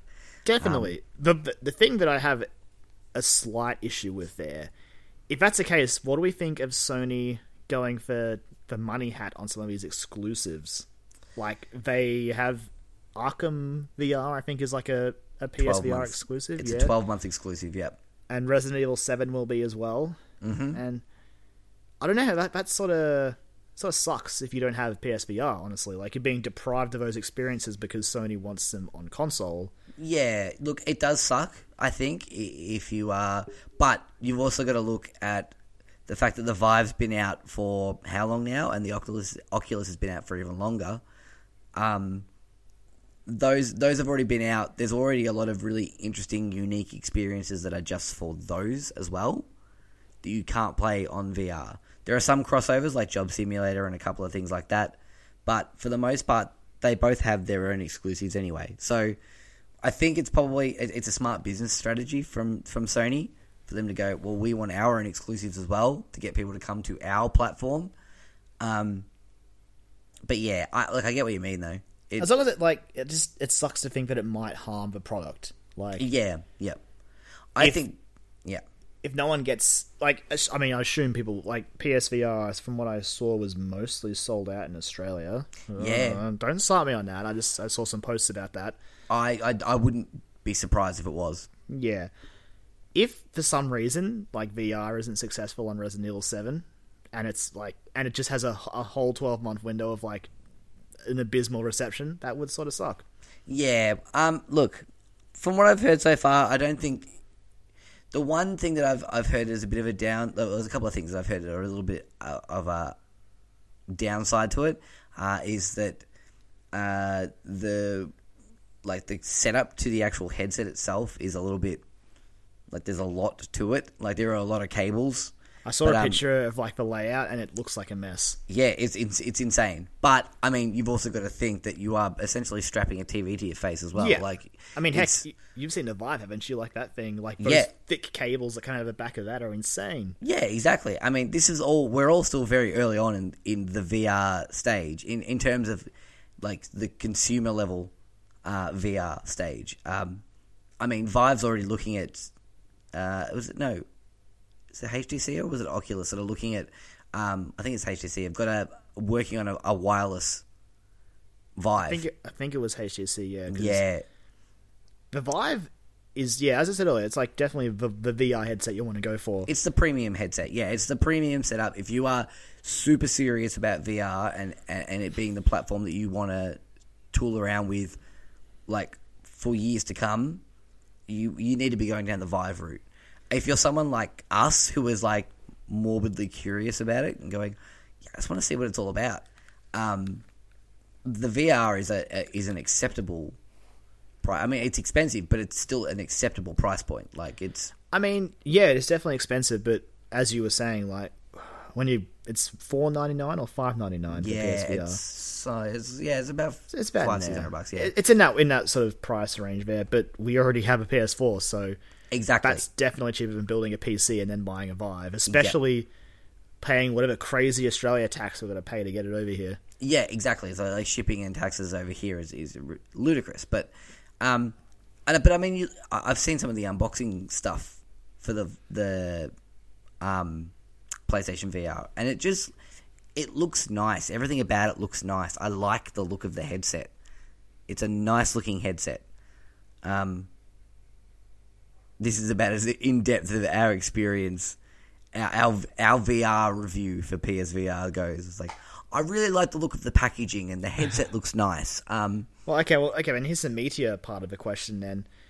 Do you think it's going to be just another flash-in-the-pan gimmick like iToys and motion controls? I know it's early days, so it's really hard to sort of pick it. Look... This leads to one of my other points about PlayStation VR is the fact that it's using PlayStation 3 technology as one of its primary control 6-year-old setup. Controllers, Joel. 6 years old. 6 years old. Those PlayStation Move controllers, and they weren't great when they came out then, and they haven't. Not much has changed about them, if anything, to now. And they're not really priced accordingly for 6-year-old tech either. No, exactly. So the thing was, like 2 years ago, 2.5 years ago, those you could pick up a PlayStation Move controller for like $10 because fucking no one wanted them. Now they're selling them for $100 a pop. I think $100 is for a 2-pack maybe, but either way, that's still pretty expensive. Thankfully, I have one laying around somewhere. I remember thinking about picking one up just for shits and giggles a while ago, and I didn't, and I'm kind of kicking myself now that I didn't. But so. The fact that they're using 6-year-old tech to try and to be the control input for this brand new thing that they're trying to bring to the masses is a little sketchy. Do you think we'll get a PSVR like 2.0 before the PS5 eventually comes out, or do you think we'll get this VR headset and it'll just be that until the next generation rolls in? I think the next generation of VR will launch alongside the next PlayStation. Yeah, it'll be a simultaneous thing. When they have their event for that, they'll be like, "Here's PlayStation 5." Everyone loses their shit, and they go, "Here's VR 2," and everyone goes, "Oh my god!" And they're like, "It's wireless. It has new controllers. It'll give you a blowjob while you're playing it." Like that's the thing they'll do. They'll double down on that. So if this goes well. So as I say, so you don't think it's going to be a gimmick that sort of fades away? Because I remember, I'm sure we both remember how excited everyone was for motion controls originally. Yeah, look, I don't know. It's hard to say without having played any VR stuff. But from what I hear from people, it just seems like we're due for a new way of playing games. That's something that's completely revolutionary. I know motion controls were supposed to be like that, and it just didn't quite pan out that way. But I think that was sort of like a pit stop on the road to where we're at now with VR. I honestly think I'm excited to see where it goes. Because at the moment, all we've got is sort of like little tech demos and experiences and things like that that are coming out. There's no real meaty games. I think Resident Evil 7 is probably going to be the first real meaty game. Oh, sorry, EVE Online's out. Or EVE Valkyrie, sorry. That's out.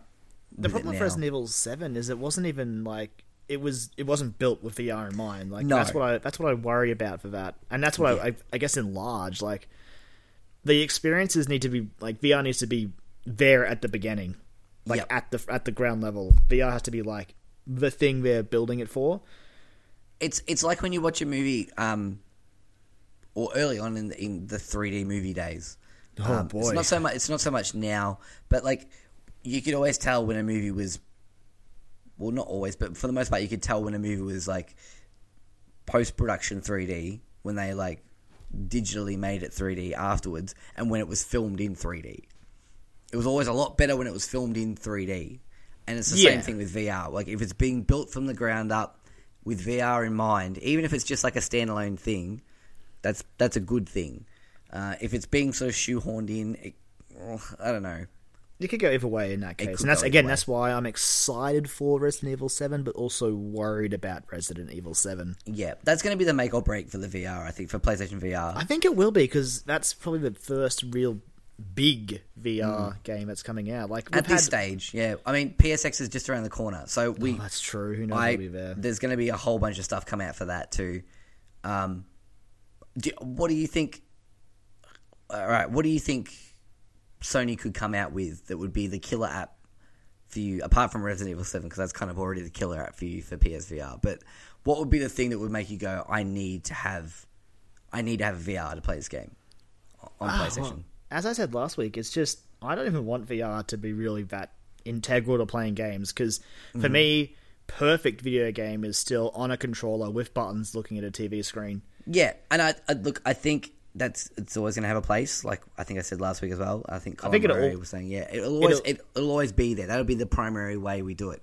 But it'll be those different kinds of like games that come out for VR that are still like, you know, maybe 8 to 10 hours long, but like the way that you have to play them is VR. Like you can play them normally, but VR is the way you need to experience it. Honestly, for VR, like to get me, I just want a cool world to explore. I don't care how it plays. Like I could see the novelty in like those ones that are the shooter ones. Yeah, but I could also see that getting real old real quick. Yeah, well, I mean, Batman VR sounds like that kind of.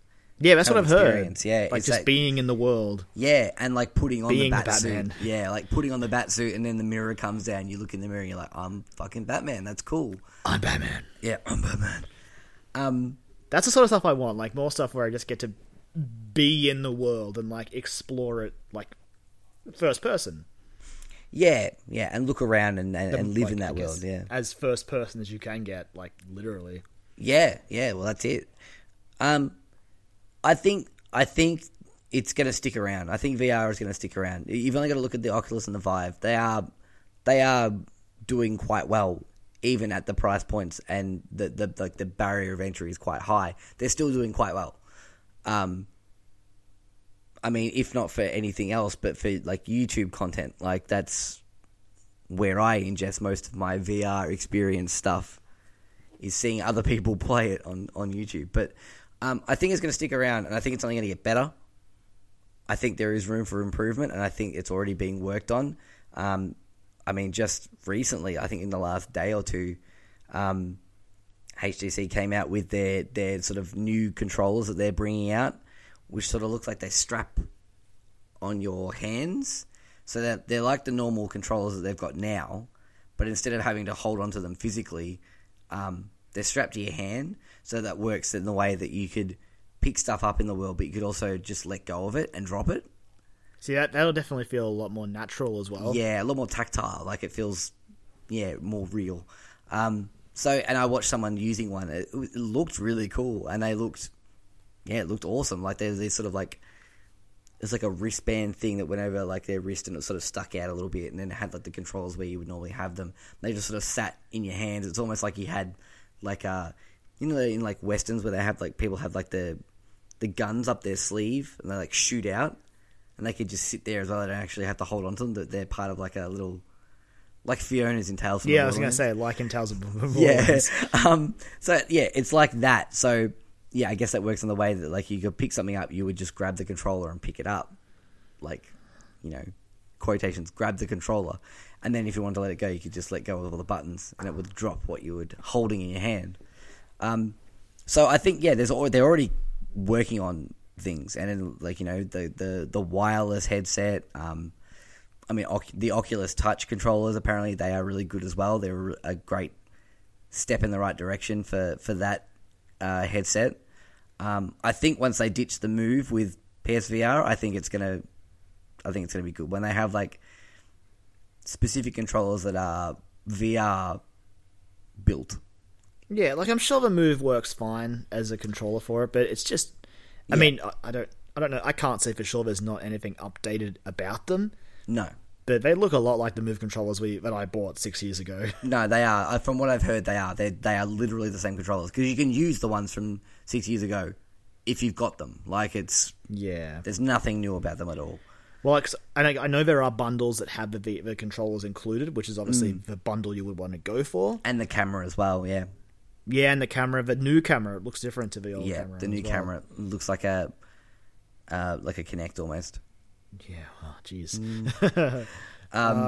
Yeah, I'm interested for sure. I'm very interested to see what happens. Yeah, like, I mean, look, we've had our horror stories about motion controls in the past and things like that. But we've also had a lot of good experiences with motion controls in the past as well. My favorite one from the past that I have to bring up was the first time we played Kinect at our friend's house. Do you remember this? Who could forget the first time we played Kinect, Joel? Yeah, right. So like we one of our friends who worked in a game store at the time, he was a manager there, so he's like, I've got a Kinect, I'm going to take one home. Let's give it a go. Let's see what it's all about. And we were like, fuck yeah, let's give this a go. They set it up, and we started playing Kinect Adventures. I remember it was you and me. They went, like, our friends whose house we were at, they went to the supermarket to get stuff, like to get drinks and things, and left us in their lounge room playing fucking Kinect Adventures. And I remember us, like, jumping up and down and, like, things falling off shelves because we were, like, jumping to jump over the top of things and, like, leaning left, leaning right, and just screaming at each other and having, like, giggling while we were taking the photos as well. And, like... Oh, the photos. I forgot about those. Yeah, like, it was fun. It wasn't something that I was going to play forever and be this is the way I'm going to play games. I'm only going to play games like this now. I'm going to play games with my Kinect. Like, it was never going to be that. And I think that's the difference between motion controls and VR. VR seems like a viable way to play video games. Like, to play like a fully fledged video game. Whereas Kinect and... I guess, you know, the only exception to that rule would be the Wii, because it kind of worked for the most part. The Wiimote had some good motion controls. Except for Skyward Sword, which I hated with motion controls for the most part. Fair enough. I didn't hate it that much, but I get it. Like, it wasn't great. But here's the thing, like the sort of games I enjoyed with the Wiimote were shooters, like Metroid Prime 3. Yeah. And even the Metroid Prime trilogy, when the first two got redone for Wii, they were amazing. It was essentially a mouse and keyboard, really, in a controller. So, like, that's fine. You know what? I almost want VR to succeed just so Nintendo does a VR system, and then I get to be Samus. Hey, Kyron. How do you know they're not already? NX, baby. NX. Joel, you joke, but that was a rumor that started earlier this year. Oh yeah, that's why I'm bringing it up. Like, it could very well be a thing. I don't think so. I think it's like the NX has probably been in development for a while. Yeah. To rush a VR headset, I think Nintendo knows that's not a good idea. Well, there's been a lot of there's been no talk about the damn console in the first place. Like, who knows? They could come out and go, here's the console. Also, in 12 months' time, we're having a VR headset for it. It's in the works. Here it is. This is concept art for what it looks like. I mean, I would say yes, because I want to be Samus. Yeah, yeah. But I still don't see it happening. Not with the NX, at least. No, but we'll see. If VR sticks around, I definitely think we'll get to that point. I think it's going to stick around in some way. It might not be for video games. No, but see, I think that's exactly what I'm thinking as well. Like VR has so much potential beyond the the immediate interactive medium. Well, you've only got to look. I think we reported about this a few weeks ago. Like the Invitational this year for Dota 2, there was a VR option for that. You could watch the matches in VR, and you could zoom down into the actual map of the game, and sort of like see it from first person, and be in the middle of the match, and be like, "Oh, there's such and such over there playing. Oh, look at that play that they just did." Like, could you imagine that for for real life sports? That would be sweet. Yeah, like it'd be great.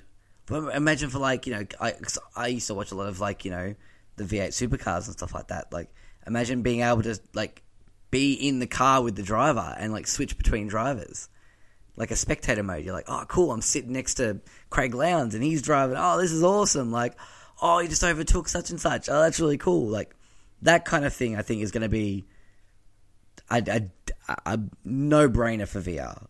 Yeah, definitely. So, I think I also want to bring up, what do you think about the mobile phone VR headsets that in some ways would be the ones that benefit the most from that sort of integration? Well, as long as it's not a Note 7, it's going to blow up on your face. Well, that's fine. Samsung's they're out. They're done. I was going to bring that up actually as a news topic, but I didn't know if it was. But yeah, that phone's dead in the water. It's been a disaster for Samsung. It's a giant clusterfuck for them, to the point where it has its own GTA mod now.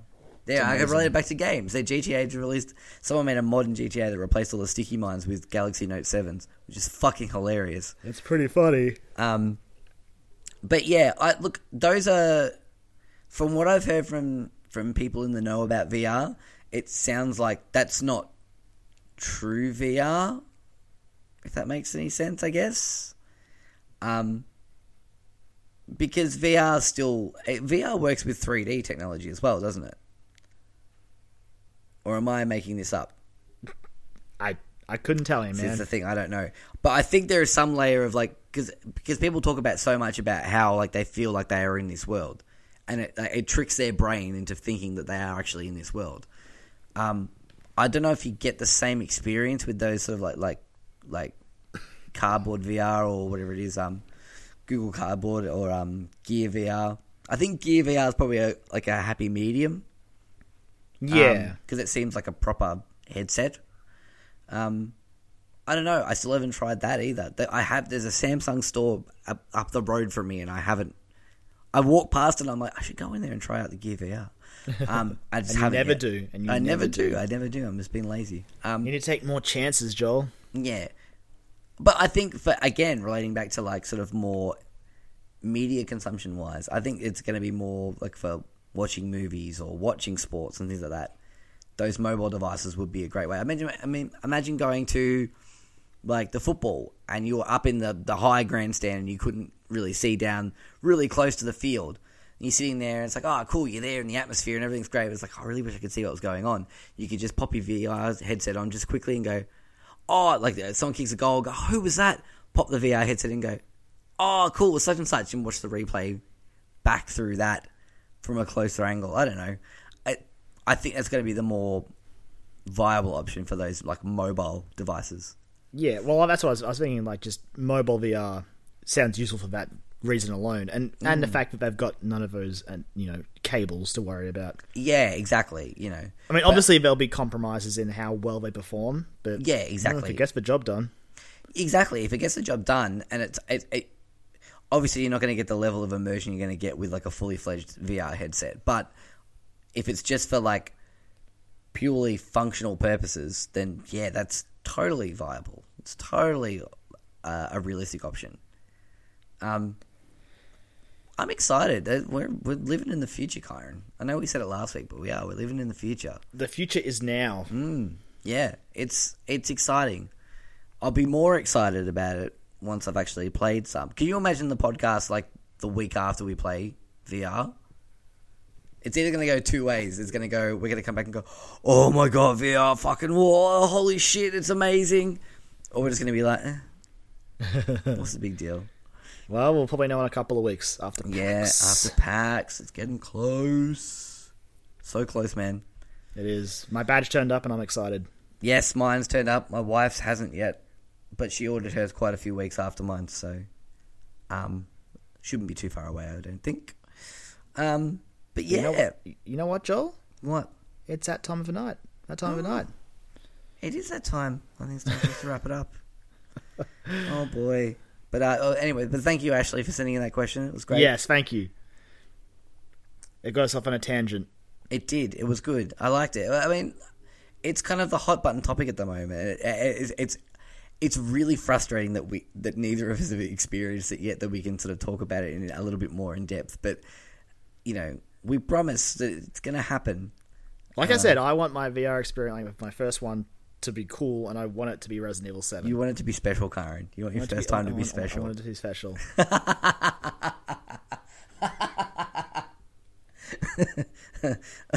Pardon me, I'm going to have a coughing fit now. Oh, jeez. All right. Well, you know what? That's it. I'm calling it now. Awesome. You've had your laugh. You've had your coughing fit. Yeah, I'm going to go and die now. Get better soon, man. Jeez. Oh, thank you. Anyway, well, thank you for listening. If you've reached this part of the podcast, this is where we will... I'm shaking your hand if you're listening. I'm motioning a handshake as a way to congratulate you for reaching this point. That's for the VR users. That's the VR version of the podcast. Is you actually shake hands with Kyra in there. But it's an audio only podcast, Joel. That doesn't make any sense. Your humor makes no sense. Oh God. Anyway, we'll see you next week. Well, you'll hear us next week, I should say. You just went on a tangent about that. Oh, God. Sorry. Look, tangents are all I can offer. Mm-hmm. It's all I got. Yep. Anyway, you want to keep hearing from us, want to hear what we're up to, see what we're doing, follow us over at Twitter, at Dialogue Options. You can like us on Facebook, which is also Dialogue Options. Got questions for us, you can contact us over either of those two spots, or you can even send us an email to dialogueoptions@gmail.com. But until then, I'm Karen Morrison. Follow me on Twitter at LemonManX, or my good friend Joel at Jolie Mac. And we'll let our lovely theme song, Strike Witches Get Bitches, take us out, and we'll see you next week. See ya!